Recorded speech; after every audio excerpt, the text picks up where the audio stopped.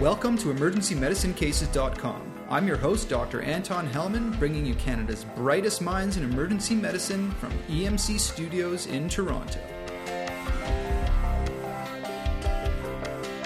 In this episode 18, part 2, more emergency ultrasound pearls, pitfalls, and controversies, we bring back Dr. Greg Hall, Dr. Jordan Chenkin, Dr. Paul Hannum, and Dr. Jason Fisher. Dr. Greg Hall is an emergency physician at Brantford General Hospital and assistant professor at McMaster University. He was the chief of the emergency department in Cambridge, Ontario for 5 years. He's a co-developer of EDI2, the Advanced Emergency Department Echo course. He's a winner of multiple teaching awards, including Clinician of the Year for his ultrasound instruction. Dr. Jordan Chenkin is an emergency physician at Sunnybrook Health Science Centre and an assistant professor at the University of Toronto. He is a master instructor with the Canadian Emergency Ultrasound Society and an instructor for the EDI and the EDI2 ultrasound courses. He's conducted and published research on training for ultrasound-assisted procedures. Dr. Paul Hannum is an emergency physician and chief of emergency services at Toronto East General Hospital and a lecturer at the University of Toronto. He's an instructor for the EDI and the EDI2 courses and lectures on emergency ultrasound. Dr. Jason Fisher is an emergency physician at the Hospital for Sick Children in Toronto, where he is the physician lead for emergency ultrasound. He's an assistant professor at the University of Toronto. He's lectured and instructed physicians internationally on ultrasound and pediatric emergency medicine and leads the emergency ultrasound program at Sick Kids Hospital. Let's move on to our next case and talk about pediatric soft tissue infection and joint infection. The case is that of an 11-month-old female who presents with a swollen right lower leg around the ankle with a fever. An x-ray is done and it's normal, and blood work shows mildly elevated white blood cell count and inflammatory markers. Sometimes when we're presented with a patient who has warm red swollen skin, it's very difficult to tell clinically whether they've got cellulitis requiring antibiotics or whether they've got an underlying abscess that requires incision and drainage, or more rarely, if the patient looks sick or is really febrile and a lot of pain, whether there might be necrotizing fasciitis requiring OR debridement. It's sometimes even difficult to tell clinically if the redness overlying a joint is septic arthritis or septic bursitis or just a cellulitis.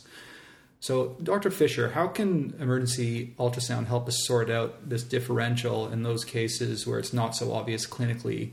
And the second part of that question is, has it been shown to change our management in using emergency ultrasound in these kind of cases?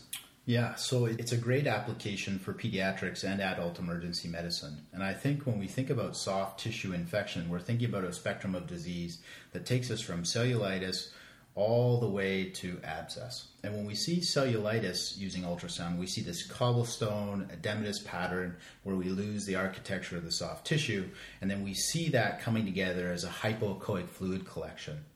Now, using ultrasound and determining where you are on this spectrum may not change your practice pattern, because we know there's great variation in how physicians practice, even once they identify an abscess. But at least it allows us to know where we're at. It also allows the identification of lymph nodes. We can identify a lymph node using flow, as well as pseudoaneurysms. And, cutting into those, never a good idea, as well as identifying foreign bodies. And so I think we gain a lot of information.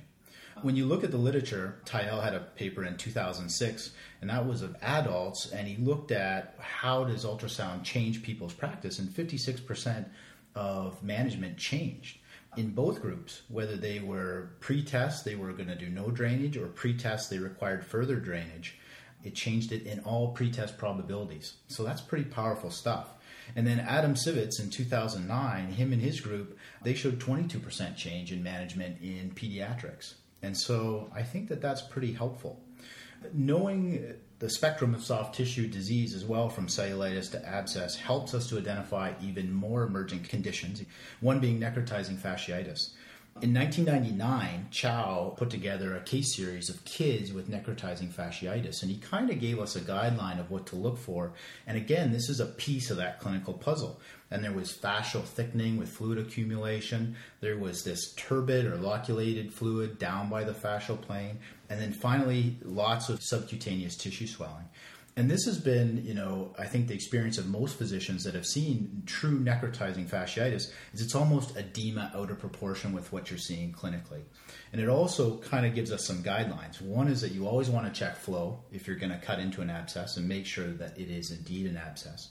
and also to define the borders and define those borders well to make sure you're not dealing with something that could be a necrotizing fasciitis or an abscess that's much deeper than you believe clinically. I was actually amazed to look at the numbers of how poor we are at determining whether someone has an abscess or not when they come in with red skin. I mean, I always like to think that I could tell clinically, but it turns out I guess I can't, or as a group, I guess we can't. So it sounds like this is a great application. Any comments about soft tissue infection? In those studies, both of them made mention of the fact that often where the clinician thought the abscess was not anywhere close to where it turned out to be, and actually it could often be at the border or even slightly beyond the border of the erythema. And certainly, anecdotally, I've had several cases of that where I'm suspecting abscess, big erythematous area, and it turns out the abscess is not where I thought it was. And so it saved me doing, a dry incision and get to right where the right spot is. And the literature supports, again, also for peritonsillar abscess, where we can use transvaginal probe or intracavitary probe, if you don't want to horrify your patient, to detect an abscess there. And again, the literature shows that not only are we lousy at determining whether someone just has tonsillitis versus abscess, the ENT guys are horrible at it as well. Not much better than flipping a coin. So being able to find the abscess and then put into your algorithm whether you incise and drain or not, I think there's going to be more studies looking at which way is the best way to go. There's certainly a lot heading that way, but at least we'll know what we're dealing with rather than guessing. I will do a reassessment sometimes where maybe I didn't get as much pus back as I thought I should. Then once in a while I'll apply the probe again and see is there still some remaining fluid I didn't break down a locculation enough, and so I use that. Same thing when you're doing paracentesis. I'll sometimes use it as a reassessment because I go, well, I've drained a few liters off, but I thought I could probably drain a bit more, and you can just go back and check and see where the position of the needle is with respect to the abdominal wall and the bowels and everything, and say, oh yeah, there's still a little bit of a pocket I can drain a bit further. So no question, I pride myself in being able to get more fluid out than the guys doing it blind. So the oncologists and some of our internists, usually if the patient comes to me, I said, I'm going to get at least as much as they got, if not more. And I've never been proven wrong. I think that's really the value in a more general sense about ultrasound. It's really causing us to question lots of things that we're doing where we were wrong often, as it turns out. So whether it's localizing the abscess, or I think in many other procedural examples, I guess central lines being a common example, where I suspect that the rate of complications was in fact very underreported. And when you do look with an ultrasound machine, you find that there are these anatomic variants, which are, as it turns out, very common and probably do increase safety quite significantly. So it changes the landscape fairly quickly. And it's certainly not for every application of ultrasound, but for a few of them, it makes a big, big difference. Okay, let's continue on with the case. So we've got our kitty here with warm, red, swollen leg. The astute emergency doctor puts the ultrasound on the leg, and it shows a fluid collection with cortical disruption along the anterior right tibia with deep tissue infection. Antibiotics are started, and a stat CT is ordered in the middle of the night, and the diagnosis turns out to be a periosteal abscess, and the patient goes to the OR just a few hours later. In this case, the patient had cortical disruption along the tibia. How do we use emergency ultrasound to determine whether a patient might have cortical disruption? How can we use ultrasound in cases where we're suspecting a fracture, for example? Right. There's a few applications that have proven to be very beneficial, I think, in pediatrics. The first is, of course, in head injury. And we know that having a skull fracture increases your risk of having an intracranial bleed. So using the linear high-frequency probe, we can identify these skull fractures. And we can, therefore, go on and study those patients further to make sure they don't have an intracranial bleed. And that's, But I'm so good at reading skull x-rays. I mean, why would I need that? Well, again, just kidding. It's just... When was the last time you read a skull x-ray? Correctly? Yeah. Anyhow, sorry. Go on. So but it's fast. I mean, you're in the room and you can do that pretty quickly. I think we talk about sternal fractures a lot and being able to identify a sternal fracture. In these particular cases, though, where we're looking at infection around bone, you get a pretty good sense looking at the cortex. And again, this is where it's nice to look at healthy cortex versus one that's a little bit disrupted. And you can see maybe there's more going on than you might have garnered from just a simple x-ray. I think we still need more studies in this field. But I think with the emergence of MRSA, like this case points out, Deep tissue infections definitely can be picked up with ultrasound. So we've talked a little bit about cellulitis versus abscess, deep tissue infection, neck fash. Just a couple episodes ago, episode 16 with Dr. Yaffe and Dr. Ghosh, we had discussed the challenges of managing acute monoarthritis in the ED and mentioned that emergency ultrasound may help to detect joint fluid, but we had talked about how it doesn't really get you any closer to a definitive diagnosis of septic arthritis. Can you tell us a little bit about some clinical situations where emergency ultrasound would change management when it comes to working up septic arthritis? Sure. Well, I think that it's pretty difficult for an emergency doctor, even the most highly skilled, to comment on the consistency of joint fluid and say this is a septic joint effusion versus toxic synovitis. And so I think the real advantage to ultrasound is the procedural advantage in having ultrasound-guided real-time arthrocentesis. But I think the EM operator, whose skills are still evolving, can work towards determining a periosteal abscess versus a fusion versus cellulitis versus an infected bursa. And when you talk to orthopedists, this does change their approach to a patient in the operating room. So if you're in a situation where perhaps you don't have all the specialty services at your disposal, I think learning to differentiate between these different entities is beneficial for the emergency doctor. So in the pediatric situation, when you have a kid with a limp, can you give us an example of how you could use emergency ultrasound to help out that kind of situation?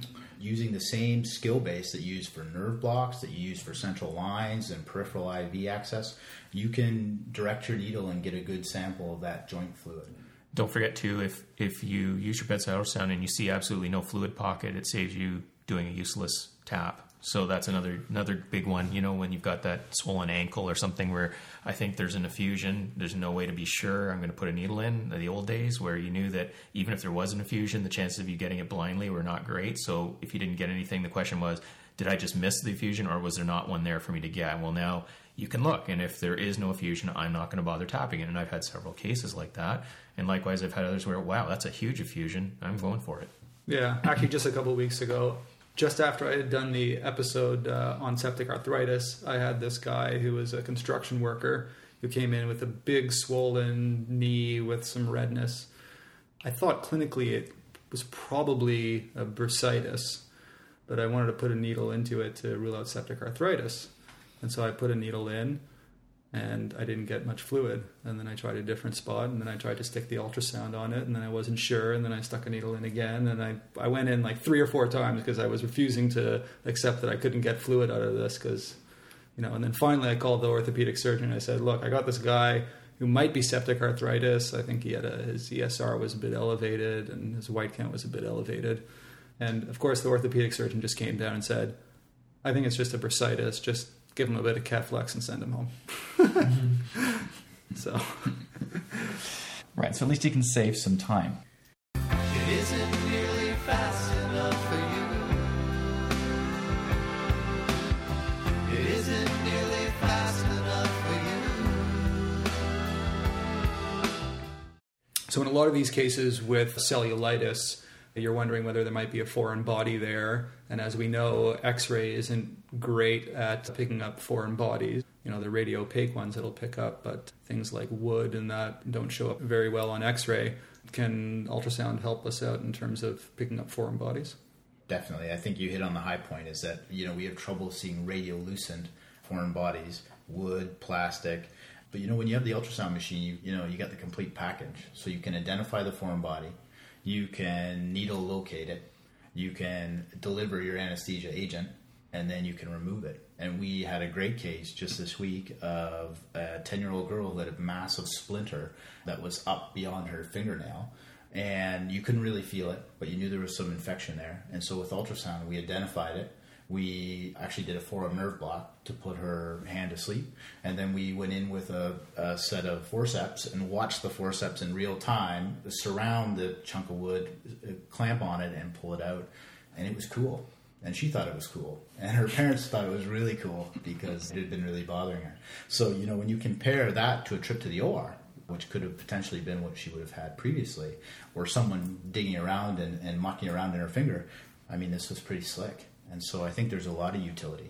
As far as the literature goes, it's good but not great. There are some studies saying that you'll probably get a 75% sensitivity for some of these foreign bodies, and generally the smaller they are, and materials that aren't quite as echogenic, so some small pieces of plastic, tiny pieces of glass, they're hard to see by any modality if they're not radiolucent. So I think it's a great rule-in. If you see it, it's very useful and great for getting it out as well. But if you don't see it, that doesn't necessarily mean that you're done. And it's a finesse thing to locate them. You have to get that very thin ultrasound beam in a good tangential relation with the foreign body. So there's a lot of subtle movements and fanning of the probe and rotating it to get it. And so you have to be patient, and you have to understand that some of the smaller ones you're going to have a hard time finding by any modality. So it's great when it works, but I warn people to expect that there are going to be those foreign bodies they just can't locate by ultrasound or plain film, and have to take the appropriate steps.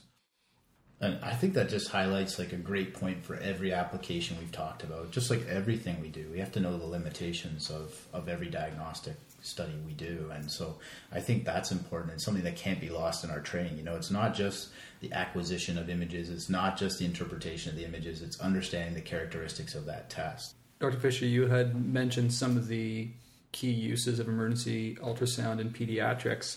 You're one of the few docs in the world, I guess, who have an actual fellowship in pediatric emergency ultrasound. Super cool. Could you just review for us quickly what some of the other key differences that there are in pediatrics versus adult in terms of use of emergency ultrasound? Right. So I think it's important to recognize that pediatric emergency medicine, emergency ultrasound, is really in its infancy. I mean, this is a disruptive technology that we're just developing a large operator base in the adult world. And so because of not having a lot of trained MDs in freestanding pediatric EM academic centers, we're quite a bit behind. So I think when we look at the application base that's there now, we can translate most of those to good effect to pediatrics. Knowing how hydrated my patients are. I really like knowing what their cardiac function is before I start giving them fluid. But I'm really big on the nerve blocks. I think nerve blocks are really an emergent pain control tool that we can really apply to pediatrics and apply to good effect. And so to say where we are now, I think we're the big clunky cell phone. I think we've got a long way to go till we get to the smartphone. But I think the tools and the people are starting to be put into place to really promote that innovation.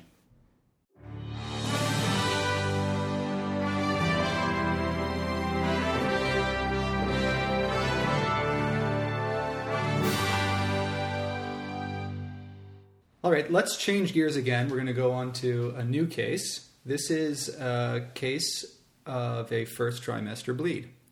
It's 2 a.m., and your next patient is a 27-year-old female, G1P0, with a 2-day history of intermittent lower abdominal cramping and vaginal spotting. Her pregnancy was diagnosed by a home pregnancy test, and she hasn't been assessed by her physician yet. Her gestational age is 6 weeks by dates, although her periods were somewhat irregular and she's not 100% sure of her last menstrual period. She has mild nausea, no fever, and no chills. Her urination has been normal recently. She's otherwise healthy, is on no medications, and has no allergies. She denies fertility treatment, IUDs, prior STDs, or previous ectopic pregnancy or abdominal surgery. On exam, she's in no apparent distress with normal vital signs. Abdominal exam reveals some mild suprapubic tenderness with no masses or guarding. The pelvic examination shows scant blood, the cervix is closed, there's no cervical motion tenderness or adnexal tenderness. Her blood work comes back with a beta-HCG of 5,500, a normal CBC, and she's Rh positive. The patient's anxious to know about the status of her pregnancy. Dr. Hannum, can you please review for us the basic rule-in, rule-out criteria for detecting an intrauterine pregnancy with emergency ultrasound, and how this can help us in our decision-making at 2 a.m. when we're faced with a patient with a first trimester bleed? Absolutely. So I like this case because I think it's something that we all see very frequently in any community setting, and the approach has changed significantly since the advent of ultrasound for us. I think there's a couple of different things going on. Just with that presentation, I'm wondering whether this person has an ectopic pregnancy or not. That's my initial question to ask. There are other things on the differential diagnosis, of course, but that's the one thing that I really want to rule out. In my own experience, I find that the patient is often less concerned about the possibility of ectopic pregnancy. They really want to know how the pregnancy is going to go and what's likely to happen. And that's a reasonable thing to ask. But the agendas are just slightly different. So with that in mind, how would I approach this using an ultrasound machine? Well, I guess first of all, you need to be sure that you've seen the whole uterus.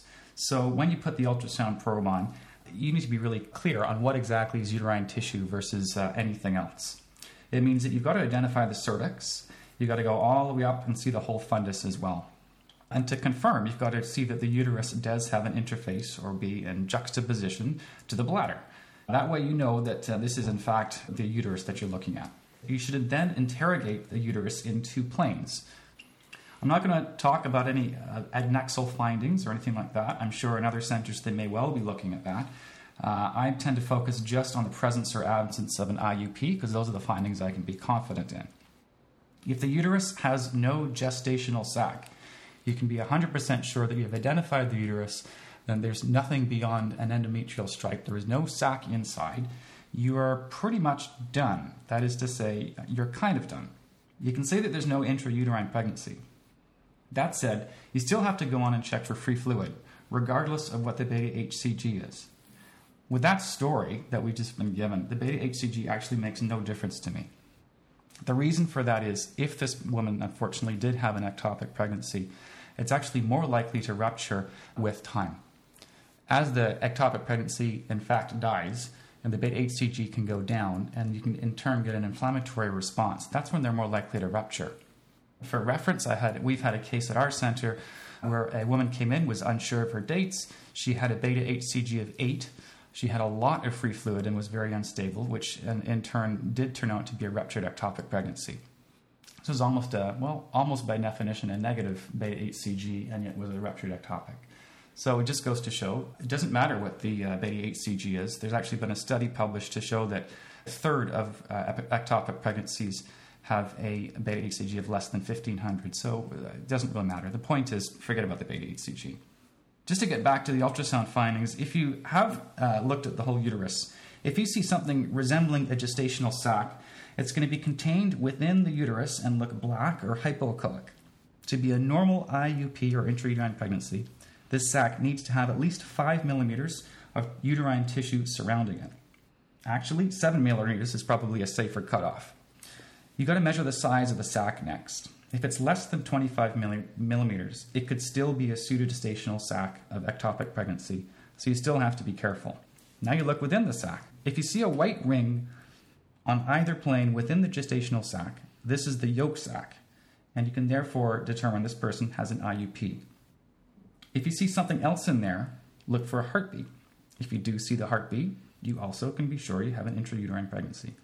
Remember, all of this has to be within the uterus, which sits beside the bladder. If you can't do all of this, it is not a definite IUP, and you still need formal imaging. That is to say, all we're answering is whether this person has an intrauterine pregnancy or not. If they don't have an intrauterine pregnancy, one needs to assume that they have another cause for their bleeding, or they may in fact have an ectopic pregnancy. And as such, you should treat them as such. If they're unstable, you call for a consultant and they need to go to the operating room. If they are stable, then you can just get a formal ultrasound later that day. So here's a quick review of how to rule in and rule out a definite IUP on emergency bedside ultrasound. First, be sure you're seeing the entire uterus. You identify the cervix and sweep all the way up to the fundus. And make sure that you see the bladder right next to, in juxtaposition to the uterus. Next, you need to look in two planes for the uterus.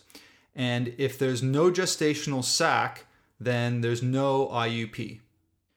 If you do see a gestational sac, then it must be surrounded by at least 7 millimeters of tissue, and the gestational sac itself must be at least 2.5 centimeters. Then you look for the yolk sac, which looks like a white ring within the gestational sac. If you see a yolk sac and a gestational sac, and you can identify the uterus in juxtaposition to the bladder, then you have a definite IUP. What helps even more is if you identify the fetal heartbeat. Then once you've determined whether there's an IUP or not, you're still not done. Check in Morrison's pouch and in the pelvis for free fluid. So we have several possible diagnoses. We have, is it an ectopic? Is it an intrauterine pregnancy? Or is it a really early intrauterine pregnancy we just can't see yet? And so in terms of trying to help differentiate between the early one that's just too small to see, if the person's not sure of their dates at all, but we have a beta above the discriminatory threshold, then our approach is to assume ectopic till proven otherwise. So in other words, if the beta is high enough that I should be seeing a fetus, then, and I don't, then I'm going to assume that's an ectopic.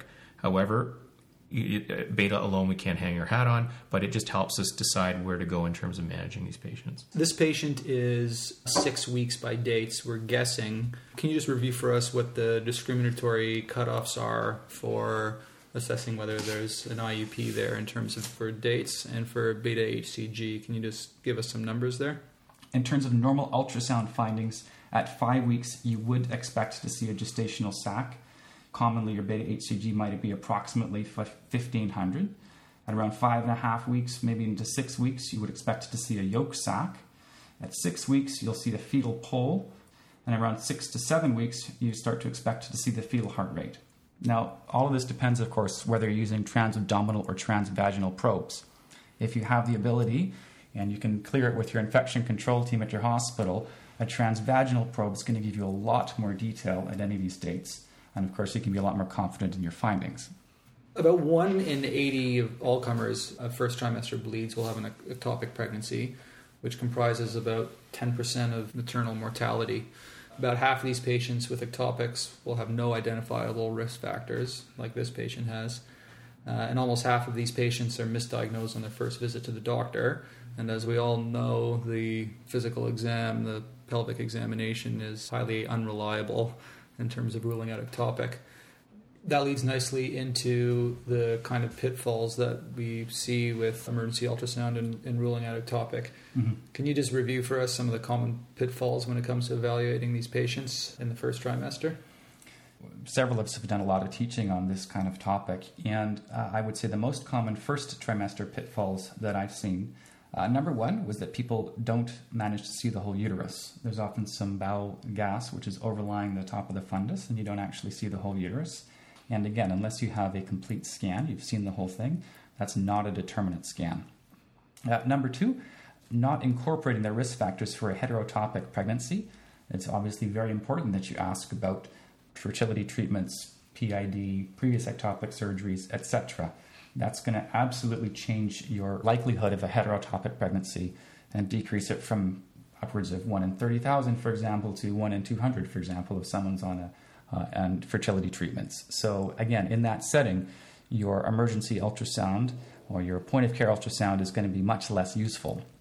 If someone is on fertility treatment and you do see an intrauterine pregnancy, you have no idea whether they have an ectopic pregnancy or not. I would definitely look at the right upper quadrant there, and I would get a formal scan regardless. I just want to emphasize there that one of the key pitfalls is not looking at the right upper quadrant for patients who may have the possibility of an ectopic. Always look at the right upper quadrant, because if you see fluid there, then you've got to think twice about working up the diagnosis of ectopic pregnancy. One of the pitfalls that comes up not infrequently is people are not routinely checking the right upper quadrant after they've confirmed an IUP. The original data looking at the incidence of heterotopic pregnancy came up with this number of 1 in 30,000.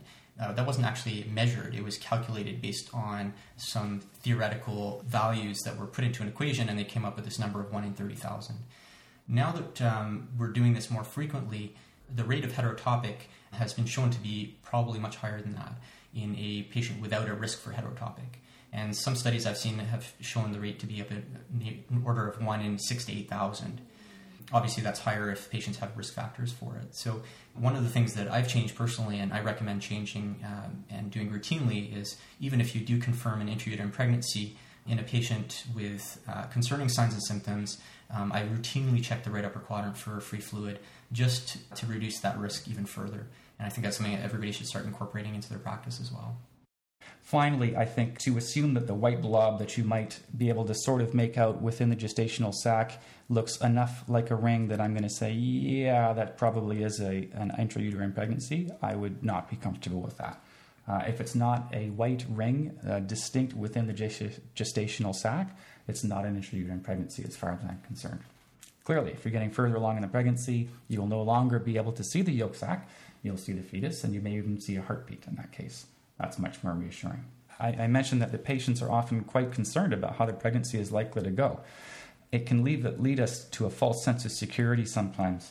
I think it's at 7 weeks. If you see a heartbeat at 7 weeks, you have a 90% likelihood of carrying to term. If you see a heartbeat on ultrasound at 11 weeks, then you are something like 96% likelihood to carry to term, which is great. That's very reassuring. And if the patient is asking you, of course, you want to be able to say that, things are likely to be okay. I'm going to get the formal ultrasound in a few days, perhaps, but things look pretty good. Where this does not apply is in the second trimester. And so I think it's something that we have to be very careful with. What Dr. Hannum's referring to here is that in the second and third trimesters, you have to be thinking about things like previa and abruption, and our first trimester ultrasound really doesn't play a role in those kinds of diagnoses. So if your patient's not sure about the dates, there'll be a possibility that they're in the second and third trimester, and not assume that it's a first trimester bleed, and use your bedside ultrasound to reassure the patient. One pitfall I'm seeing is they see an IUP, they call it, but when they don't, they call it indeterminate. And everyone has their threshold, and it comes with experience. That'll change. Where I'm finding the pitfall is properly incorporating it cognitively. So how do you incorporate this in your clinical decision making? And so the danger I see is some people, they get an indeterminate scan or no definitive uterine pregnancy, and then they decide, well, I'll have them get a formal scan in a week. Well, at this point, it's ectopic till proven otherwise. And so you need to ask yourself, look, you have a patient sitting in front of you that as far as the scan has told you, it still could be an ectopic. You have to ask yourself, are you comfortable letting a patient sit at home for a week with the diagnosis of ectopic? And I think most of us aren't. And so the mistakes I've seen in several different institutes is where people have gone down that path. They did the scan fine, and they documented it fine. Where they fell down was what they did with the information. So I think this particular physician needs to be re-instructed on how to deal with the information they get. And that's an important distinction to make. You've got an answer, and make sure you deal appropriately with the answer you've just generated. And if you say, well, it's an indeterminate scan, the patient's extremely stable, I think this is just a very early intrauterine pregnancy clinically. This history fits with it. Then maybe it's appropriate to wait till the next day to get your formal. On the other hand, you have a patient with a lot of pain, bleeding. I can't see a pregnancy. Well, that's ectopic till proven otherwise. And I'm going to either get a formal right now, or I'm going to have the gynecologist come down right now, but I'm not going to send them home and see what happens in a few more days. So that's probably one of the biggest pitfalls I'm seeing materializing now that we have a lot of people trained to do this. Just one more thing. I think there is a real skill to doing the intracavitary exam, but there's a real benefit to that exam. Like, you clearly get better images. You can make a clear diagnosis. So I think a lot of providers are kind of scared off by the skill that it takes, and that the image is a little bit different than what they're used to looking at. But, I would encourage people to practice that skill, to take advantage of the opportunity to learn that skill, because I think there is a real benefit. Just to show you how far things have come, at least at our site, our chief of radiology about 6 months ago asked us, why are we not using the intracavitary probe? Why we should be using it more. He wants us to use it more because you get much better images that way, and he's trying to encourage us to use it. We're having trouble with infection control and getting it cleaned in our site, but it's reassuring that their radiologists actually want us to use the intracavitary probe for exactly that reason. One love, one heart, let's get together and feel alright. So let's change gears again a little bit and talk about the FAST exam. So in terms of the FAST exam, Dr. Chenkin, you work at a level 1 trauma center. First, can you review for us the simple algorithm that you use for your FAST exam in the multi-trauma patient, and then what the FAST exam does tell us and what it doesn't tell us? Sure. So the FAST exam has really become part of our primary survey in the trauma room for any multi-system trauma patient. The purpose of the FAST examination for trauma is to determine whether there's blood in the peritoneum or in the pericardial space. And so to do this, the FAST consists of 4 views: the right upper quadrant, left upper quadrant, pelvis, and pericardial views. When you're looking for peritoneal fluid, we start in the right upper quadrant, looking at the hepatorenal space, or what's often referred to as Morrison's pouch. The reason we start there is that this is the most likely spot that you will find free fluid if there's intraperitoneal fluid. Basically, what you're going to do is visualize Morrison's pouch. You're going to do a slow, steady sweep through it, looking for any black or hypoechoic stripes in between the kidney and the liver. If that's negative, you then proceed on to the left upper quadrant. Here you're going to visualize the splenorenal space as well as the subdiaphragmatic recess. In the left upper quadrant, the subdiaphragmatic space is actually the most dependent area, so it's very important to not only look between the spleen and the kidney, but as well as between the spleen and the diaphragm. If those are negative, then you proceed on to looking at the pelvis, looking at the retrovesicular space in men or the pouch of Douglas in women, although it's rare to find fluid isolated to the pelvis that you don't see elsewhere in the abdomen. If at any spot you see evidence of intraperitoneal fluid, you can stop your scan, it's a positive scan, and you can proceed on. The order in which you actually perform this scan depends on the clinical context.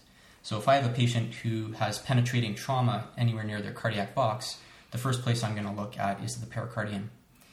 As opposed to the multisystem blunt trauma patient, I'm going to start with the abdominal scan for them, as pericardial tamponade is extremely rare in those patients. In addition to the traditional fast we've already referred to as the extended fast or EFAST, and this is also commonly performed at my center.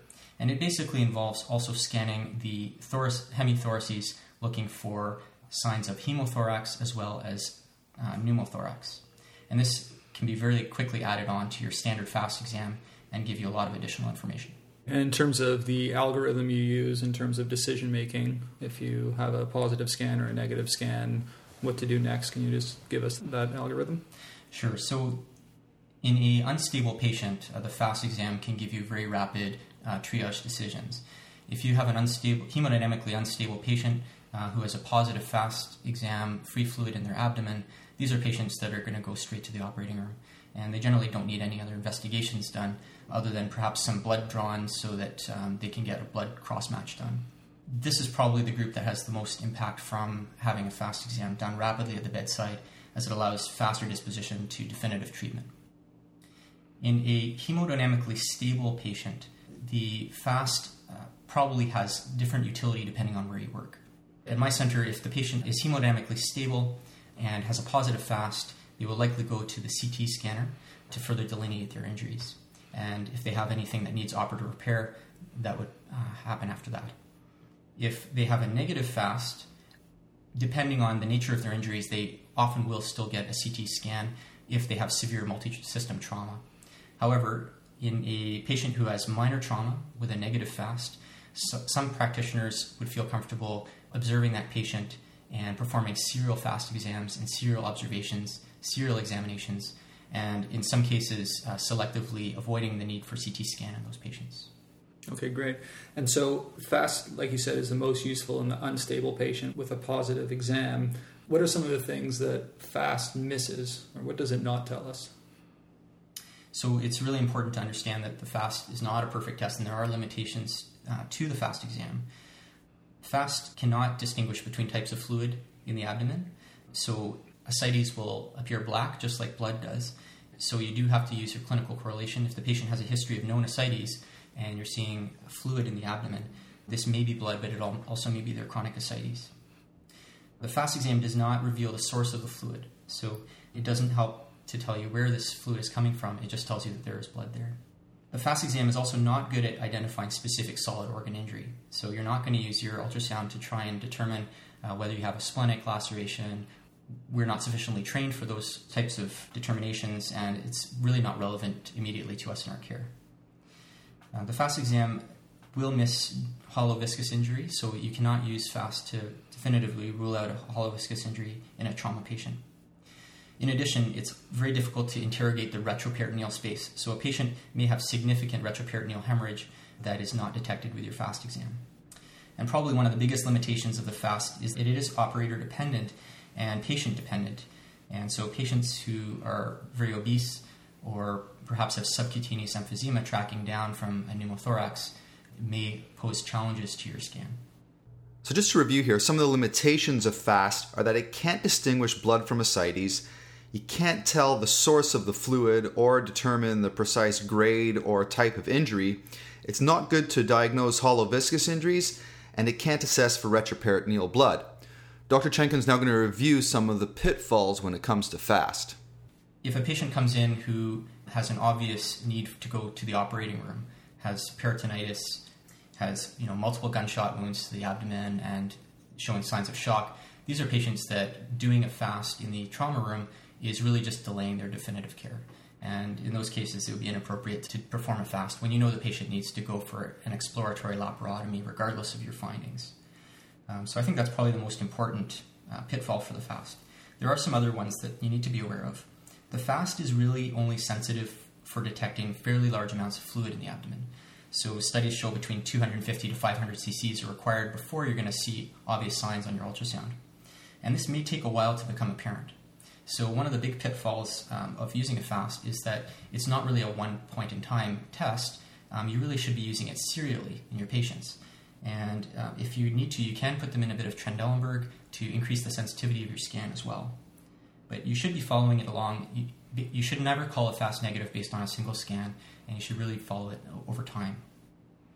Patients who've had previous surgery and have lots of scarring and adhesions in their abdomen may not have pockets of fluid in the traditional spots that we look at.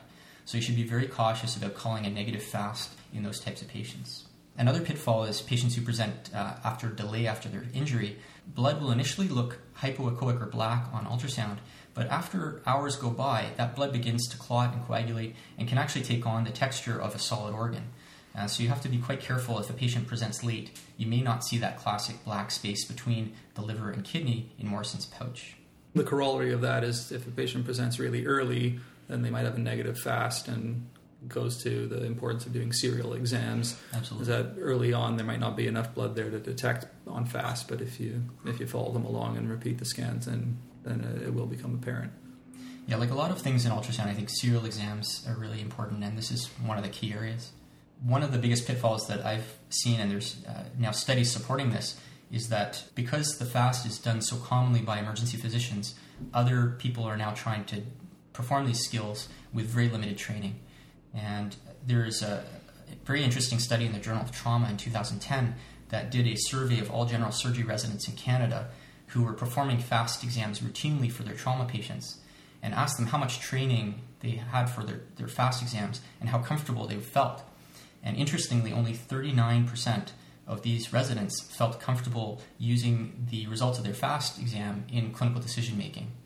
And I think that really just speaks to the fact that while in emergency medicine we've adopted a very rigorous set of standards for quality assurance, the same may not be said for a lot of different specialties. And we have to be very careful when you're managing a trauma patient. Just because somebody tells you that the fast is negative, you really should have a look at what they're doing. And sometimes it's pretty shocking what you see. Just another pitfall that I've seen is the perinephric fat as well. In the moment of haste, when people are looking, they see a stripe around the kidney and they get concerned.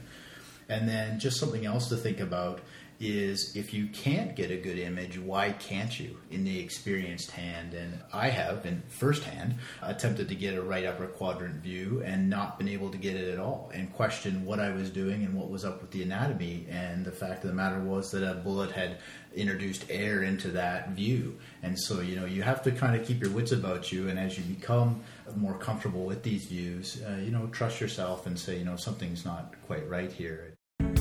I was just trying to make the right mistake, the right mistake. I was only trying to make the right mistake. All right, let's move on to our last case. This is a case of an 83-year-old male with a history of hypertension, diabetes, ischemic stroke, and moderate dementia, who's transferred to your ED from a nursing home via ambulance at 9 p.m. The nursing home notes state that day, the patient complained of diffuse abdominal pain and vomited non-bilious emesis twice. His last bowel movement was that morning and normal. There was no fever, no urinary symptoms, no chest pain, and no shortness of breath. He had no history of prior surgery. On exam, vitals were normal except for a heart rate of 110. The cardiovascular and respiratory exams were unremarkable. The abdominal exam revealed normal bowel sounds, no distension, mild diffuse tenderness, and no peritoneal signs. An ECG, chest x-ray, and abdominal x-ray were all unremarkable, and the blood work showed a white blood cell count of 14,000 with normal lights, including calcium, normal liver enzymes, and a normal lactate. So this is the kind of patient that at North York General we see every shift. So Dr. Hall, at this point, what kind of diagnoses are you thinking about? So, of course, the elderly with abdominal pain is our favorite landmine. They're an undifferentiated trap that have a lot of potentially fatal etiologies that are resistant to our available history and physical. And unfortunately, plain films and blood work are neither sensitive nor specific and don't help us out in a lot of cases. So with this patient, we're going to worry about vascular issues like AAA and bowel ischemia. We have to think about bowel obstruction, urinary or renal obstruction. The elderly, mustn't forget, they can get cholecystitis and appendicitis. Certainly, metabolic conditions can give us this kind of pain. Undiagnosed metastatic lesions, especially to the spine, can fool you. And of course, there's always the cases like shingles that humble the first doctor and make the second doctor who sees the patient look like a superstar. And then things that can happen in the chest, like pneumonia and other chest conditions, can present as abdominal pain. And of course, cardiac disease is something you don't want to forget to check for as well. So these people have a plethora of potential problems that we can't afford to miss in the emerge. Right. So this is, of course, where our emergency ultrasound comes in to help us out. So let's start with AAA. You'd mentioned AAA. So we should be thinking of AAA in any patient over the age of 50 who comes in with abdominal, flank, or back pain, including those patients over 50 who look like renal colic, especially if they have a history of hypertension or smoking. That we all know that palpating for a AAA has a very low sensitivity. And so doing the ultrasound can help improve that sensitivity significantly. And of course, when a patient's unstable, that you can't get to the CT scanner, then the ultrasound is ideal. Can you just review for us the basic criteria for the AAA rule in, rule out, and what some of the key pitfalls of emergency ultrasound for AAA are? You know, looking for AAAs is just one of those things that just makes you happy the first time you do it. In particular, the first time you pick one up, it just makes you feel good as an emergency doctor because you're finding something real, and it makes a big difference. To find a AAA, you start at the diaphragm, start up at the xiphoid, and you go in the transverse position. You locate the aorta. It's just anterior to the spine, of course. It's thick-walled, non-compressible, and there's no respiratory variability. You slide down slowly until you've seen the bifurcation of the aorta. It's not very complicated. You keep it in the middle of the screen. If the outer wall is ever bigger than 3 centimeters, you have yourself an aortic aneurysm. Now, that doesn't give you any information about whether this is ruptured. It doesn't tell you anything else. It doesn't say the age or whether there's a clot inside or anything else that's happening. But by definition, you now have an aortic aneurysm.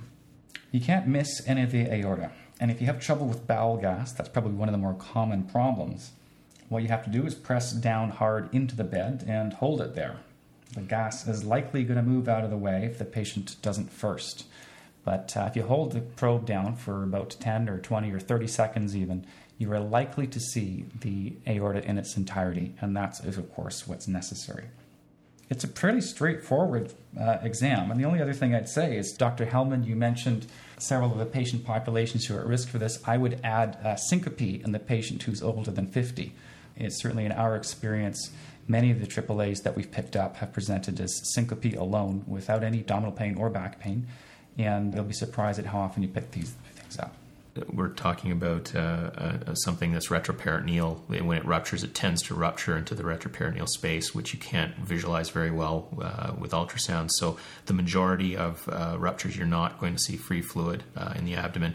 You will see it on occasion, but it's you can't depend on that to make the diagnosis. So the bedside ultrasound is good for diagnosing an aneurysm, and with the right clinical presentation, it could be ruptured. But it's not good at telling you if it's ruptured. So, Dr. Hall, one of the other things you mentioned in the differential was cholecystitis. Now, cholecystitis is actually the second most common cause of a surgical belly after bowel obstruction in the elderly. And as we all know very well, the signs and symptoms of cholecystitis, as many other diagnoses in the elderly, can be very subtle. After the age of 60, about a quarter of people in the general population will have gallstones, and there's no clinical or lab findings, including leukocytosis, fever, or a positive Murphy's sign that will sufficiently be able to rule in or rule out acute cholecystitis. First, How easy or difficult is it to see gallstones and the signs of cholecystitis on your bedside ultrasound?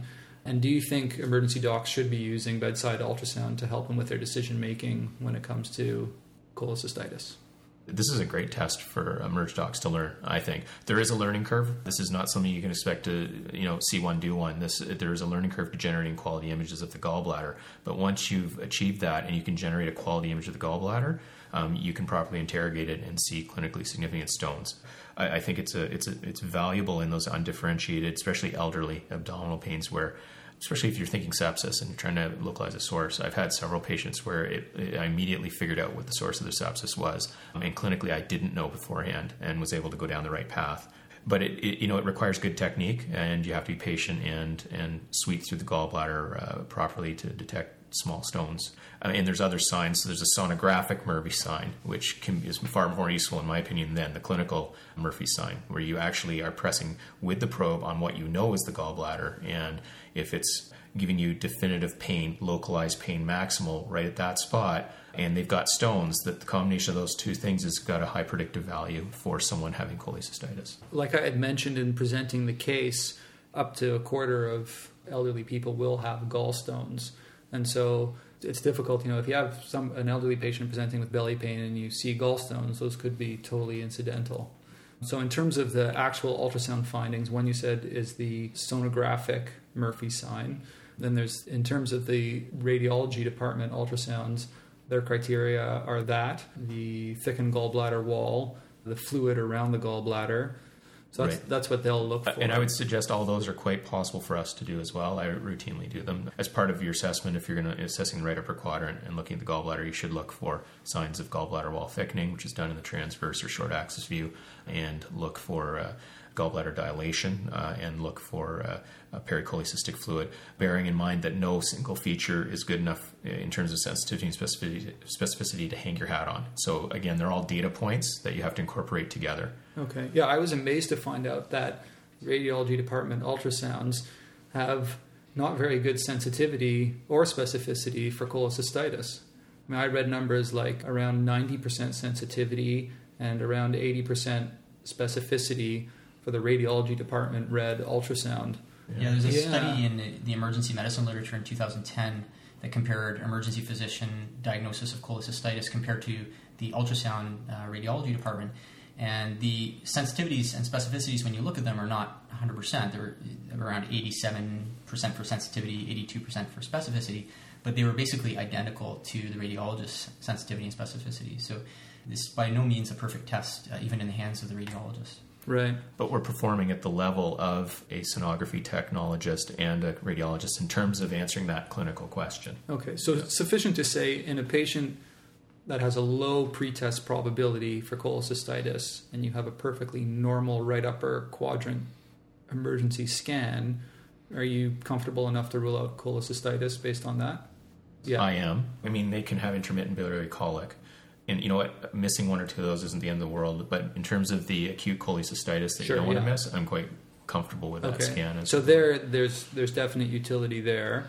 In the patient that has high pretest probability and you do find signs of cholecystitis on your exam, then that's a good rule-in test. I guess there's that whole gray area in the middle where then you might go on to a radiology department scan knowing that their sensitivity and specificity isn't that great either. So I think it's very operator dependent. I think once that operator has the skill set to do that, then I think it's part of our practice. It becomes part of emergency medicine. I think that as we do this, though, some other things are becoming apparent that maybe haven't made their way into the literature as much yet. Making sure we get a good look at the neck of the gallbladder, which is often where people will miss small stones, and then seeing if those stones move. Some advanced operators are now getting the patient to move in real time and watching to see if that stone seems like it's obstructive or if it's moving. So, I mean, there's still work to be done, but this is definitely something that we've kind of taken the ball with and run with. The other thing we were saying about gallstones, if you see them, it doesn't necessarily mean it's cholecystitis. The converse is true. I mean, we've all seen cases of cholecystitis without gallstones, where it's sludge, for example. You just have to keep in mind the pretest probability and all the variability in presentations that we can see in these patients.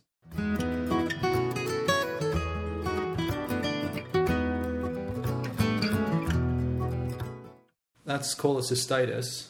The other not so uncommon diagnosis we see in the elderly is appendicitis. And this is something that I'm teaching the residents all the time, is that appendicitis is the third most common cause of a surgical belly in the elderly. And we all tend to think that appendicitis is only seen in young people. In terms of working up appendicitis with imaging, there's been quite a shift over the last 20 years from doing no imaging and taking everyone to the OR to scanning everyone who has an abdomen and pain, to then doing an ultrasound first and then determining who needs to go to the OR and who might need a CAT scan. Now we're going to throw another wrench into the whole thing and bring in emergency ultrasound. My first reaction to doing emergency ultrasound for appendicitis is that it's just complicating the waters. We'll start with Dr. Fisher. What do you think about the utility of emergency ultrasound for the diagnosis of appendicitis? I think, again, it's a piece of the puzzle. So you're going to be utilizing clinical features, laboratory features. You're going to build a pretest. And where I see it working now from the literature, if you look at a Fox study from 2008 of adults, the sensitivity was 65%, but the specificity was 90%. And that's against the gold standard of pathology. Similarly, Adam Sivitz has a paper that he's working on that he released an abstract that in 67 patients, they had an 82% sensitivity, 87% specificity. So not to throw too many numbers around, but I think what that tells us is that we're dealing with something that has a higher specificity. So what can its potential role be? Well, as an emergency doctor, if I have a high pretest, I think I have a child that has an appy and everything points in that direction. I'm going to put the ultrasound probe on and I'm going to identify an appendicitis, hopefully. And what is that going to accomplish? It's going to decrease the time to the OR. And it's going to decrease potential radiation exposure the child may have had if they needed a CT scan.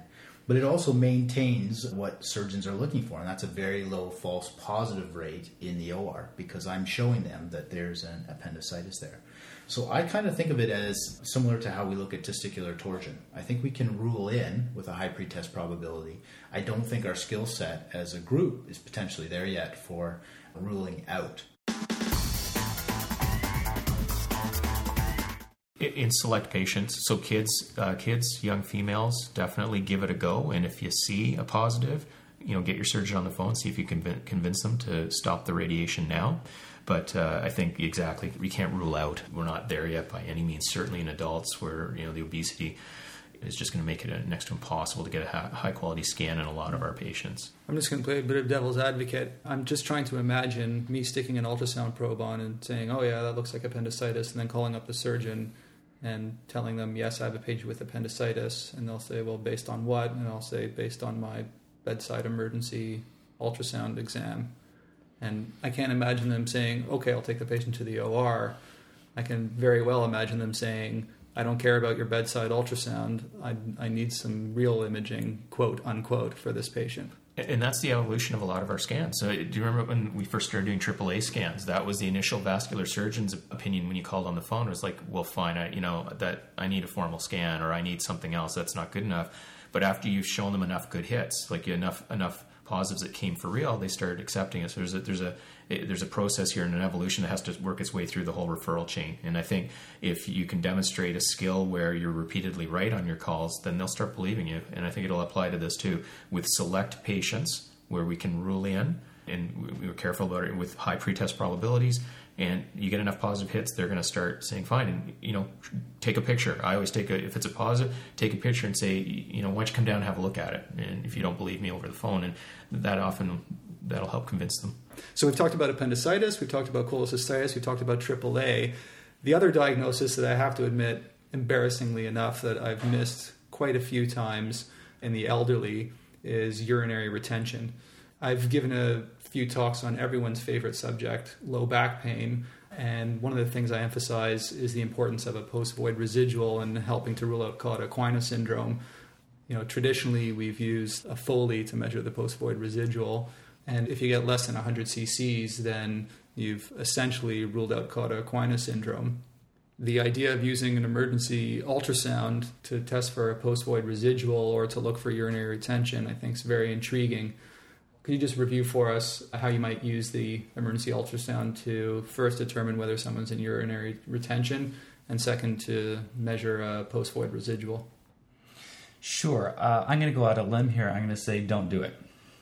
That's my answer. My answer is don't do it. And I'll tell you why. It depends on the shape of your bladder. And if you use the wrong coefficient in the formula you use when you're measuring this, then you're going to be out by about 20%. So I'm not really comfortable with that degree of variability. So a bit more detail. There's actually a lot of literature on this. The urologists have been looking at this for a long time, unsurprisingly. It would have huge utility if you were running a spinal ward, for example, where people can go into retention all the time. I mean, obviously, much beyond emergency medicine would be a great thing to have. There are now bladder scanners out there with their own formula sort of embedded within the hardware of the ultrasound machine, which will spit out a number. Put the ultrasound machine over the bladder, and it tells you this is how many cc's you have left in the bladder. The bladder is a very elastic kind of a structure, and as a result has, well, at least 4 sort of typical shapes have been described. It can be either cuboid, it can be elliptoid, it can be triangular, which is kind of hard to imagine, or just non-specific. So predictably, if it was always a sphere, it'd be easy. It would be sort of 4/3 pi r cubed. I guess that's that'd be great. You could just measure the radius and then you'd be all set to go. Even if it was elliptoid, it would be the same thing. It would be very easy to put in your 3 numbers and your coefficient, and then you'd get a number spat out. The problem is, as I said, there are these variants, and they're common.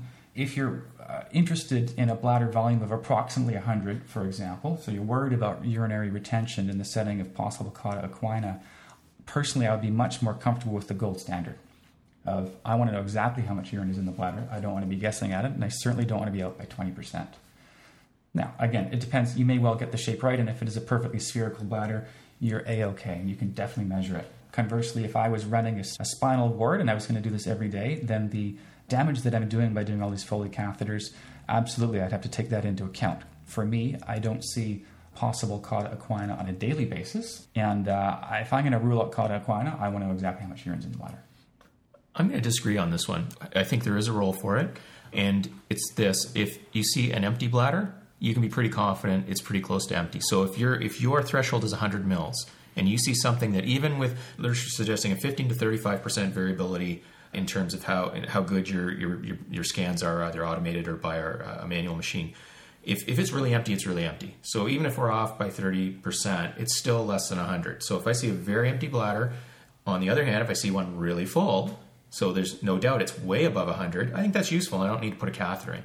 Anything in between, put the catheter in. So I think that there is a role for this in people at the extremes. They have an extremely high post-void residual or an extremely low post-void residual. I think it's accurate enough to make that call, but for everything in between, I agree, the gold standard I'd still go with, but I do think there's a role for the extremes, and everything in between is a gray zone. The good news in kids is that we're often looking to see whether or not it's full and make sure there's something in there. And the same technique applies. We're looking at the bladder when we want to get that cath urine sample, and we want to make sure we don't do a dry cath urine and put the patient through something unnecessarily. And so just out to everybody, it's the same technique. It works wonderfully if you have a dry child and you're a little concerned about whether or not there's going to be urine in that bladder. Just take a look. So the bottom line when it comes to determining whether a patient is in urinary retention or not, and whether they have a post-void residual using your emergency ultrasound, is that it is good for the extremes if you're confident in your skills for a bedside ultrasound. So if you find 0 or close to 0 urine in the bladder for someone who's just had a full void, then you can be quite confident in ruling out things like cauda equina syndrome. On the other hand, if you have someone with a post-void residual where their bladder is very full after they've tried to void, then you can be quite sure that they do have urinary retention. This is also useful for kids who are thinking about doing a suprapubic tap, who are dry, and you want to make sure that there's enough urine in there that you can get the tap. Next, Dr. Chenkin's going to talk about the usefulness of emergency ultrasound for procedures in the emergency department. All right, so we've presented all our cases on emergency medicine cases here, but before we go, we have lots more good stuff to talk about when it comes to ultrasound. And some of the most useful applications for emergency ultrasound are in procedures that we do in the emergency department. Dr. Chenkin, what does the literature say about improved success, patient satisfaction, complication rates, and those important things that we need to know about for the most useful ultrasound-guided procedures? Sure. So I think in general, ultrasound overall provides a much safer way to perform many procedures. And I think many of them are going to be standard practice to perform under ultrasound as time goes on. It also really allows a safer learning environment for our trainees and allows us to supervise more junior trainees in a safer way, especially in the world of sort of see one, do one, teach one. This really adds that level of safety on for uncommonly performed procedures. The first procedure I think that is extremely valuable to use ultrasound for is for vascular access. And when I say vascular access, I'm referring to central lines, arterial lines, and peripheral IVs. But really, most of the evidence is focused on the use of ultrasound for inserting central lines. And this has really caused a major shift in the way that we practice. And this is probably the most evidence-supported ultrasound procedure that, if it's not already, will certainly become the standard of care in the future.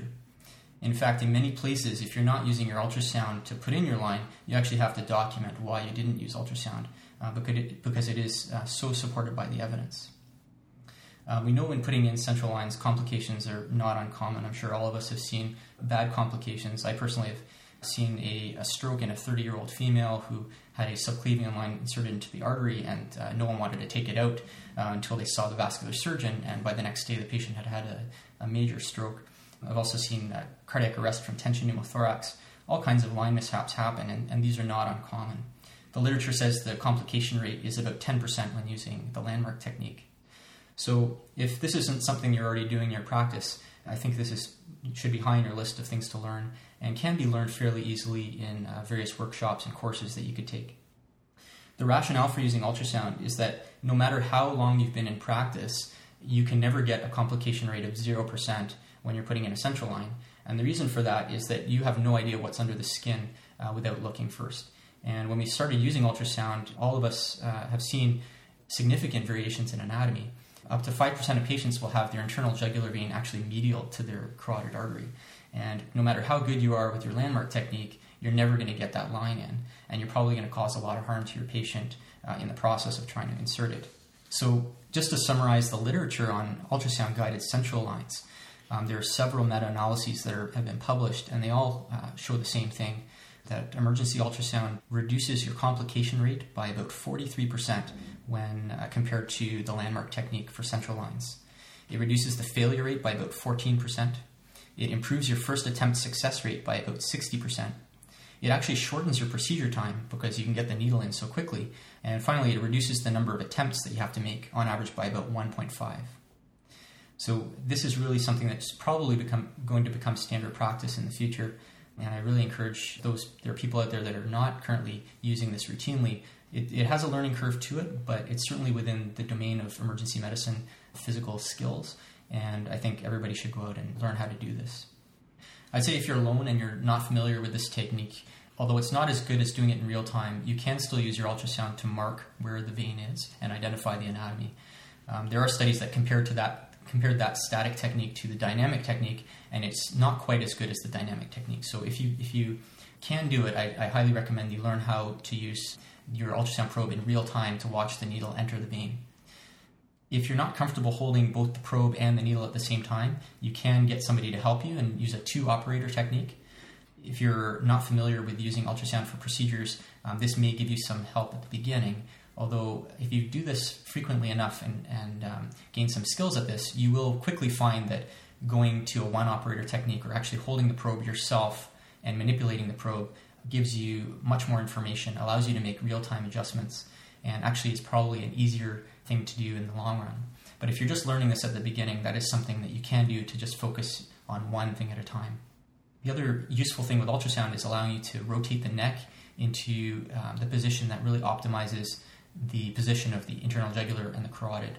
A lot of times I see trainees over-rotating the neck, and when you do this, this brings the internal jugular vein right on top of the carotid. So even with ultrasound in those situations, there's a high rate of puncturing through the posterior wall and ending up in the carotid artery, even if you see the needle going through the internal jugular vein. And that's sort of a common beginner mistake that people tend to make. So you can use ultrasound to help you rotate the neck into a position where you have less overlap between the vessels.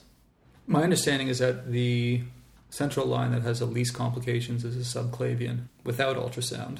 Now you throw ultrasound in the mix. Your IJ is your go-to line in the area of ultrasound, certainly in adults, and your femoral would be a backup.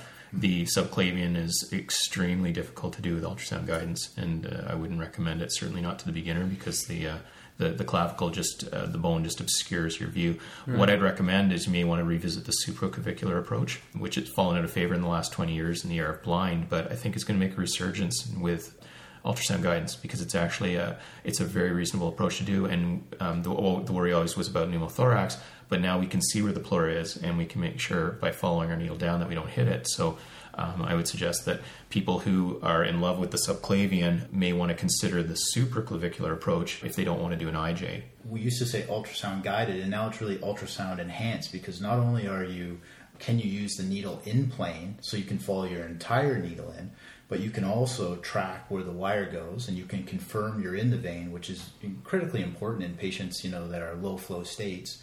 And then after your catheter is in place, you can make sure that, one, it's in the right position. You can look at the heart and check where it is in relation to the right atrium and right ventricle. And you can also make sure there's no pneumothorax. And so I think, again, when you think about patient care, the ultrasound just takes you so much further than we were before. So what are some of the other ultrasound-guided procedures that you think have changed the way we practice or should change the way we practice? So one of the other ultrasound-guided procedures that I've incorporated into my almost daily practice is using ultrasound for nerve blocks. In the emergency department, we don't often come up with the stellar diagnosis or provide definitive treatment to our patients, but I think one of the most important things we do on a daily basis is alleviate pain. And you can really make a big difference in patients' experience in the emergency department if you can take their pain away. And all too often I'm seeing old patients who are getting just loaded up on high doses of morphine, becoming delirious in the emergency department, when all they needed was a very simple nerve block to help them out. And this is something I think that, again, we should all be learning how to do. The nerve block that I'm most fond of is the femoral nerve block for hip fractures, or it's sometimes referred to as the 3-in-1 block, if you're also blocking the lateral femoral cutaneous and the obturator nerves. There's quite a bit of evidence in the emergency medicine literature that shows that this is a good thing to do. They've compared it to morphine, and it provides faster relief of pain, reduces the amount of morphine that you have to provide. And there are best practice reviews that suggest that the femoral nerve block should be routine practice for all hip fractures in the emergency department. There's also many other nerve blocks that allow painless procedures, such as blocking the nerves in the forearm for painful wrist and hand procedures.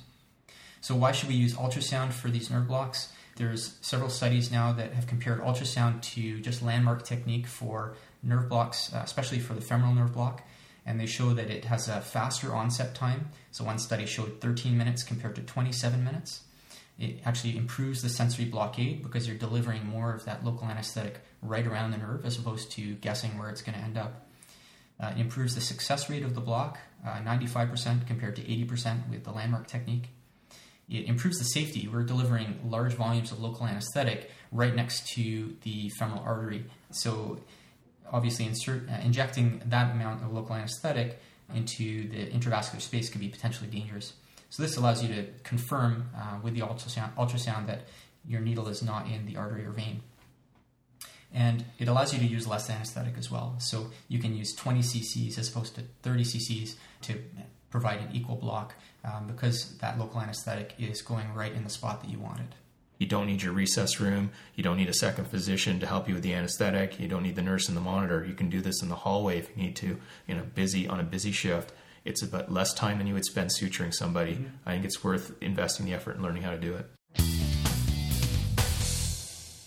Dr. Fisher, in the pediatric population, I imagine that doing nerve blocks with ultrasound guidance can be of great benefit. Can you just review for us the use of ultrasound-guided nerve blocks in kids? Sure. I think you talked at the beginning about a revolution, and I couldn't agree more. This is really a revolution in pediatric pain control, which we all know is a big problem. The nerve blocks that seem to come up most frequently are the forearm, where we're looking at the median radial and ulnar nerves, femoral, and then the popliteal sciatic, which gets the foot. And then as the skill set improves, of course, we're looking at intercostal blocks and supraclavicular blocks. But I think for just everyday users that are just familiarizing themselves with ultrasound, forearm, femoral, and popliteal are good places to start. They're powerful blocks. And I'll give you an example. A 4-year-old child presented to us. He'd been left kind of unattended and had a firecracker explode in his hand and had considerable damage done to his hand. He presented to the ED and had already been given 4 morphine kind of en route, and that hadn't touched him. He was beside himself with pain. So the nurses quickly gave him intranasal fentanyl, which was a nice bridge, while we literally got the ultrasound machine and performed a forearm nerve block with bupivacaine. And within 10 minutes, that patient had no pain in his hand, and he remained that way for 4 hours until the OR was able to take him on a busy trauma day. And so that was really a sentinel event for our department, where we saw how powerful this technique could be in pain control in a patient that could have potentially been sedated for that entire time previously, or given very high dose narcotics, which could have, of course, led to other compromise. The thing that comes up most frequently when we talk about pediatric nerve blocks is how much agent to give. And so it's 0.25 to half a mil per kilo of 2% lidocaine or 0.25% bupivacaine, and then this is half dosed if you're under 6 months. The other thing is that, of course, like all these nerve blocks, we prefer to do it in plane, because in pediatrics especially, you want to see where that needle tip is. Could you just give us a brief idea of how these forearm blocks are performed? So you take the patient's arm and you take your high frequency, high resolution linear probe, and you start kind of right at the wrist, and you're bringing the probe back proximally towards the mid forearm. And you're going to find what the median nerve kind of right in the center of that forearm is kind of a hyperechoic honeycomb structure. And in most patients, it kind of pops right out, especially if you have a preset on your machine. It's just going to glow. And then what you're going to do is find the radial and ulna. And the way to do that is to find the radial artery again in the wrist, trace it back proximally towards the mid forearm, and on the radial side of that neurovascular bundle, you're going to see a small triangular honeycomb. And sometimes it can be difficult to see, but you remember the classic vein, artery, nerve, and you're going to find your nerve on the radial side of the radial artery. Now, there is some anatomical variation, and sometimes you can get veins on each side of the nerve, and you don't want to be thrown off by that. But again, you're looking for that hyperechoic honeycomb structure. And it's the same on the ulnar side. You're going to find the ulnar artery, trace back to the mid-forearm proximally, and on the ulna side of that neurovascular bundle, you're going to find the nerve sitting on the ulnar side of the artery. So it's a pretty slick technique, but it does, especially when you're beginning, you should have someone kind of coach you. Either you can do this through a course, or perhaps there's someone at your center that can help. I get by with a little help from my friends. Like I mentioned in the introduction, with the emergency ultrasound revolution, there comes controversy. I mean, it seems that emergency ultrasound has been advocated by someone somewhere for just about every indication you can think of. Some experts believe that the approach to education and quality assurance should be similar to the skill of reading ECGs or performing procedural sedation. That is, the less external regulation, the better. Others believe that we should develop a universal or national quality assurance, credentialing, and ongoing maintenance of standards program for emergency ultrasound that can make emergency ultrasound an accepted, valid paradigm shift that is fully recognized by radiologists and the rest of the medical community in general. So we'll go around the table and ask, where do you stand on how we should be educating our specialty and how we should be maintaining quality assurance for emergency ultrasound? My perspective comes out of my own training and the culture of ultrasound that I was a part of. And so I think it's important, like you said, to recognize the distinction between education, training, and then quality assurance. I think like everything we do in emergency medicine, ultrasound as well should be held to a reasonable standard of quality assurance. And I don't think that should be any different than anything else. And there should be ongoing quality assurance. And I think that's important because our profession continues to change. But I feel like it's pretty similar to ECG, sedation skills, airway skills, plain film interpretation. There are many skills that require us to do things and to interpret things, and that are part of our current EM certification, which e-ultrasound is now a part of. And we rely on these skills clinically, and we bill for these skills. That's how we make our living. So as much as I love emergency ultrasound, to me it's another skill, pure and simple. It improves patient care, but it's not in any way unique. And so I think the distinction that's been drawn is kind of historical, political, and I think sometimes financial. When I think about education, for me, it's something that needs to be taught at the resident level, and for peds emergency medicine at the fellow level. And it should be part of our standard training program because this is really the future. And I can appreciate the need for third parties and for some innovation and ideas as we get to the point where we're able to support that. But I'd like to use the golf analogy for ultrasound in that I don't feel like courses are enough. If you take a golf lesson, you really can't go out and play very well after. You need to be playing all the time. It helps to have someone coaching you. And certainly you can't just watch ESPN and golf, which is, I think, what's happening a lot. So I think it's important that we have ongoing teaching in the settings, and that's why it's important to target our trainees. And then we need to do a lot more work and see how we can be teaching our trainees best. I think we touched on it through most of our discussions today that we just don't have good training ideas yet, and we don't know what is enough. As far as quality assurance goes, I think this is incredibly important. I think it's got to be robust, it's got to be ongoing, and this is easier done in academic centers, but for non-academic centers, I think there's some innovative solutions that are coming forward, like cloud-based products. What are cloud-based products? So it allows a physician in a rural area to do ultrasound scans, put in a read, and have these read over the internet cloud by an expert at an academic center and get feedback. So there are those opportunities. Cool. But I think it should be the same standard as all our clinical work. So I think that we should look at ways to improve all our quality care, and ultrasound shouldn't be unique. One kind of hot button issue that I've been giving a lot of thought to and have had some discussions is about separate certification. And I know that people in Canada are very much aware of that. And I feel like separate certification is kind of a reaction to external pressure. And I think that in Canada especially, we need to be pretty careful. I think there's two groups of emergency medicine doctors that are learning emergency ultrasound. Those that are learning it as part of their training, so currently and in the future, and those that are practicing now.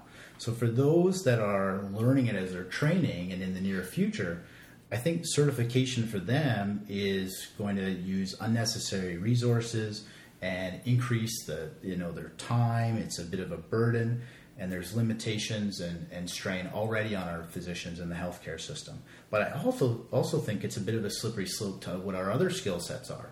Like if we're going to do certification for emergency ultrasound, are we then going to go outside of our governing bodies and do certification for our airway skills, for our use of ECG?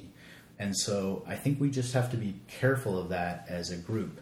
For those that are practicing now, I think that emergency ultrasound should be established as part of the CME and the recertification process, because again, I think there's no real distinct difference between other skill sets. But I think it is important that we bring these people up to speed and we find ways to do that. So that was kind of a long dissertation, but it concerns me a little bit because I think certification and this push towards certification is kind of bad PR for us as emergency docs. It kind of suggests to the rest of the medical community that perhaps we don't have the insight to make judgments and to recognize the limitations of our tests, and so we need to do extra work to get there. And I think that's a slippery slope, as I said before, towards other aspects of our training and of our practice. I think part of this has evolved because we have two completely different sets of people we're instructing. We have the people that have been out in practice for a while and had no exposure to bedside ultrasound during their training. And that's a different population from the people that are being trained. And my analogy is like when laparoscopic procedures came to the surgical people, is that you had the guys who had been out doing open procedures the whole career and had no exposure to all the laparoscopic equipment. And then you have the guys coming through residency and they're learning it from the beginning. And I think how we tailor our certification or not certification, how we tailor quality assurance has to acknowledge those two different groups. And so I think that some type of certification process has been necessary for the people that have been out in practice and haven't been exposed. And it's to make sure they're at least getting some kind of uniform base level of training and demonstrating a competence in it. I think that this is a transitory thing, though. Eventually, with people getting their training all through the residency, we'll phase that out over time, that we won't have to have these certifications. But I think it was the same with a lot of the surgeons out there, that they had to demonstrate a competence before they could go they could go anywhere with this particular laparoscopic skill. And now they're all graduating with that skill. And so there's no process there that says, oh, we have to have this badge or that badge. I think that you're absolutely right in terms of it making demands on certification for a resident. it can be problematic. It's very resource intensive. And I think it brings up the other big debate that's going on right now, which is competency-based versus numbers. So do I need to do 50 supervised scans to get good at this? Or if I get the hang of it in under 10 scans and I'm generating good images, am I done? And so I think that's a question that's coming up in residencies in general. How many years do you need? If you're competent, you're competent. And so I think we need to develop better tools for assessing competence. And if we do have good tools for assessing someone has met the competence in a particular ultrasound skill, then they're good to go. And so I think that applies through residency and beyond, is that if we can have good ways to validate that this is, they have defined these things, the ability to generate an image that meets these quality standards, interpret it to a level that meets these standards, and incorporate it into the clinical practice and cognitive decision-making at a certain level, then they're good to go. And we don't have to focus on X numbers, certification badges, or what have you. And I mean, that's kind of how we try to work with a lot of our other skill sets. And I think that's what we're aiming to do eventually here. But we just haven't got there yet. We haven't defined what means competence for a lot of these new skills yet. And I think as we do, then we'll be able to move away from certification and move towards, are you competent at it or not? My understanding is that trend in emergency medicine education in general is competency-based training, and so this would sort of fit into that whole model. Dr. Chenkin, what's your take on future of emergency education and quality assurance? Well, I agree with a lot of the comments that have been made. I think this is something that's in evolution right now, and probably if we were to sit around and discuss this in 10 years, it would be much less of an issue, because the training is, it's started with practicing emergency physicians. It's now incorporated fully into the emergency medicine Royal College training program, and is a mandatory component that's fully testable on the Royal College examinations as of a couple of years ago. And there is a trend now even moving towards undergraduate medical education learning this skill. So as these trainees come through the program, they're going to have these skills sort of innate, as Dr. Fisher was saying, sort of on par with reading ECGs, reading chest x-rays. It seems right now that we're probably overcompensating a little bit. I was involved in setting up some workshops for the emergency medicine program this summer for our residents, and they probably had more seminars and training sessions on ultrasound than pretty much anything else that they learned about. And I can't imagine that they're spending this much time looking at chest x-rays and ECGs. So we're certainly making sure that they have the skill set. And I think that's important, because there is the occasional problem of residents who think of the ultrasound probe as a bit of a magic wand. And with minimal training, I've seen them sort of putting the probe on patients and thinking that nothing can hurt them as long as they have this ultrasound in their hand, and perhaps being a bit overconfident. So it's absolutely essential, because this is such a new skill, to build it from the ground up, to make sure that we have appropriate quality assurance steps in place. Certification, being controversial right now, I think still has a role at this day and age, but as time goes by and as this becomes a core skill, I think it probably will become less of a requirement, and it will just become sort of one of the core skills that you're expected to know as you go out into practice. I do agree with Dr. Hall in that I think we need to get a better sense of what competence is with ultrasound. There are a few studies that looked at learning curves, for example, a learning curve of learning the gallbladder scan. And those can give you a rough idea, I think, to gauge how difficult a particular ultrasound technique is, whether it be sort of really easy versus moderately easy versus quite difficult. But there's a huge variability amongst practitioners. And I've personally struggled, supervising scans for people who just don't have very good hand-eye coordination or visuospatial orientation, and certainly take much more practice than some of the residents who are coming through who have grown up in the video game era and can pick this up within 10 scans. So I think we need to have a better idea of what competence is and start building that into our certification process, so that the people who just get it very early on don't need to go through the very labor-intensive process of getting full certification, as well as identifying people that perhaps actually need more supervision early on in their training process, and make sure that they have the skills they need to be safe when they actually go out and use this in practice. Because just like any other skill that we have in our day-to-day practice, you have the potential of causing harm if you're using this improperly. Just like if you miss ST elevations on an ECG, you have the potential to cause harm. So we need to make sure that we have a process in place to avoid that from happening. Mm-hmm. Yeah, I feel for the residents. I mean, when I was going through residency, Rosens and Tintinelli were these little textbooks, and now they've grown by at least 100%. So they've got more to learn in terms of their medical knowledge. They've got more to learn in terms of skills. But on the flip side, I think we are, as emergency medicine community, getting better at educating our residents. And I think this move towards competency-based skill learning is a step in the right direction. Dr. Hannum? I might have a slightly different perspective. I'm still the chief of my department, and as a result, I have a vested interest, as we all do, but personally as well, in ensuring safety in my department. And so I agree with everything that's been said so far, and certainly education of the two streams has been a big issue, and that's certainly where we focused our efforts until now, to ensure a consistent and high standard of education. That said, my sense is there's an evolution towards more QA, more quality assurance. I agree we don't have particularly robust quality assurance, I'll say in a general sense, for lots of things, for whether it's ECGs or for airway skills or anything else. I don't know that obviates the need to do them. Just because we don't measure quality assurance, or historically we haven't measured them that well, doesn't mean we shouldn't in the future. I think that until recently, and even now, it can be a bit clunky, for lack of a better word. The mechanism used to measure these things can be difficult, even if it's saving images. How the logistics work can really affect whether a QA program is going to be effective or not. So I agree that the educational standards will become less of an issue as time goes on, like everything else. That said, patient safety is a big deal, and we're all being held to be more accountable, and I think that's reasonable. And just because we haven't been measuring certain things in the past doesn't mean we shouldn't in the future.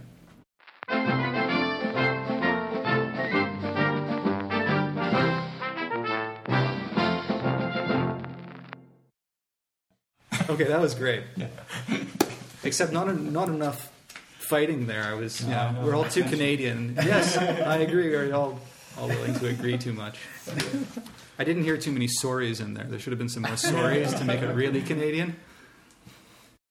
And for this month's quote of the month, we've got one from Peter Latham, who was a physician and educator in the 1800s.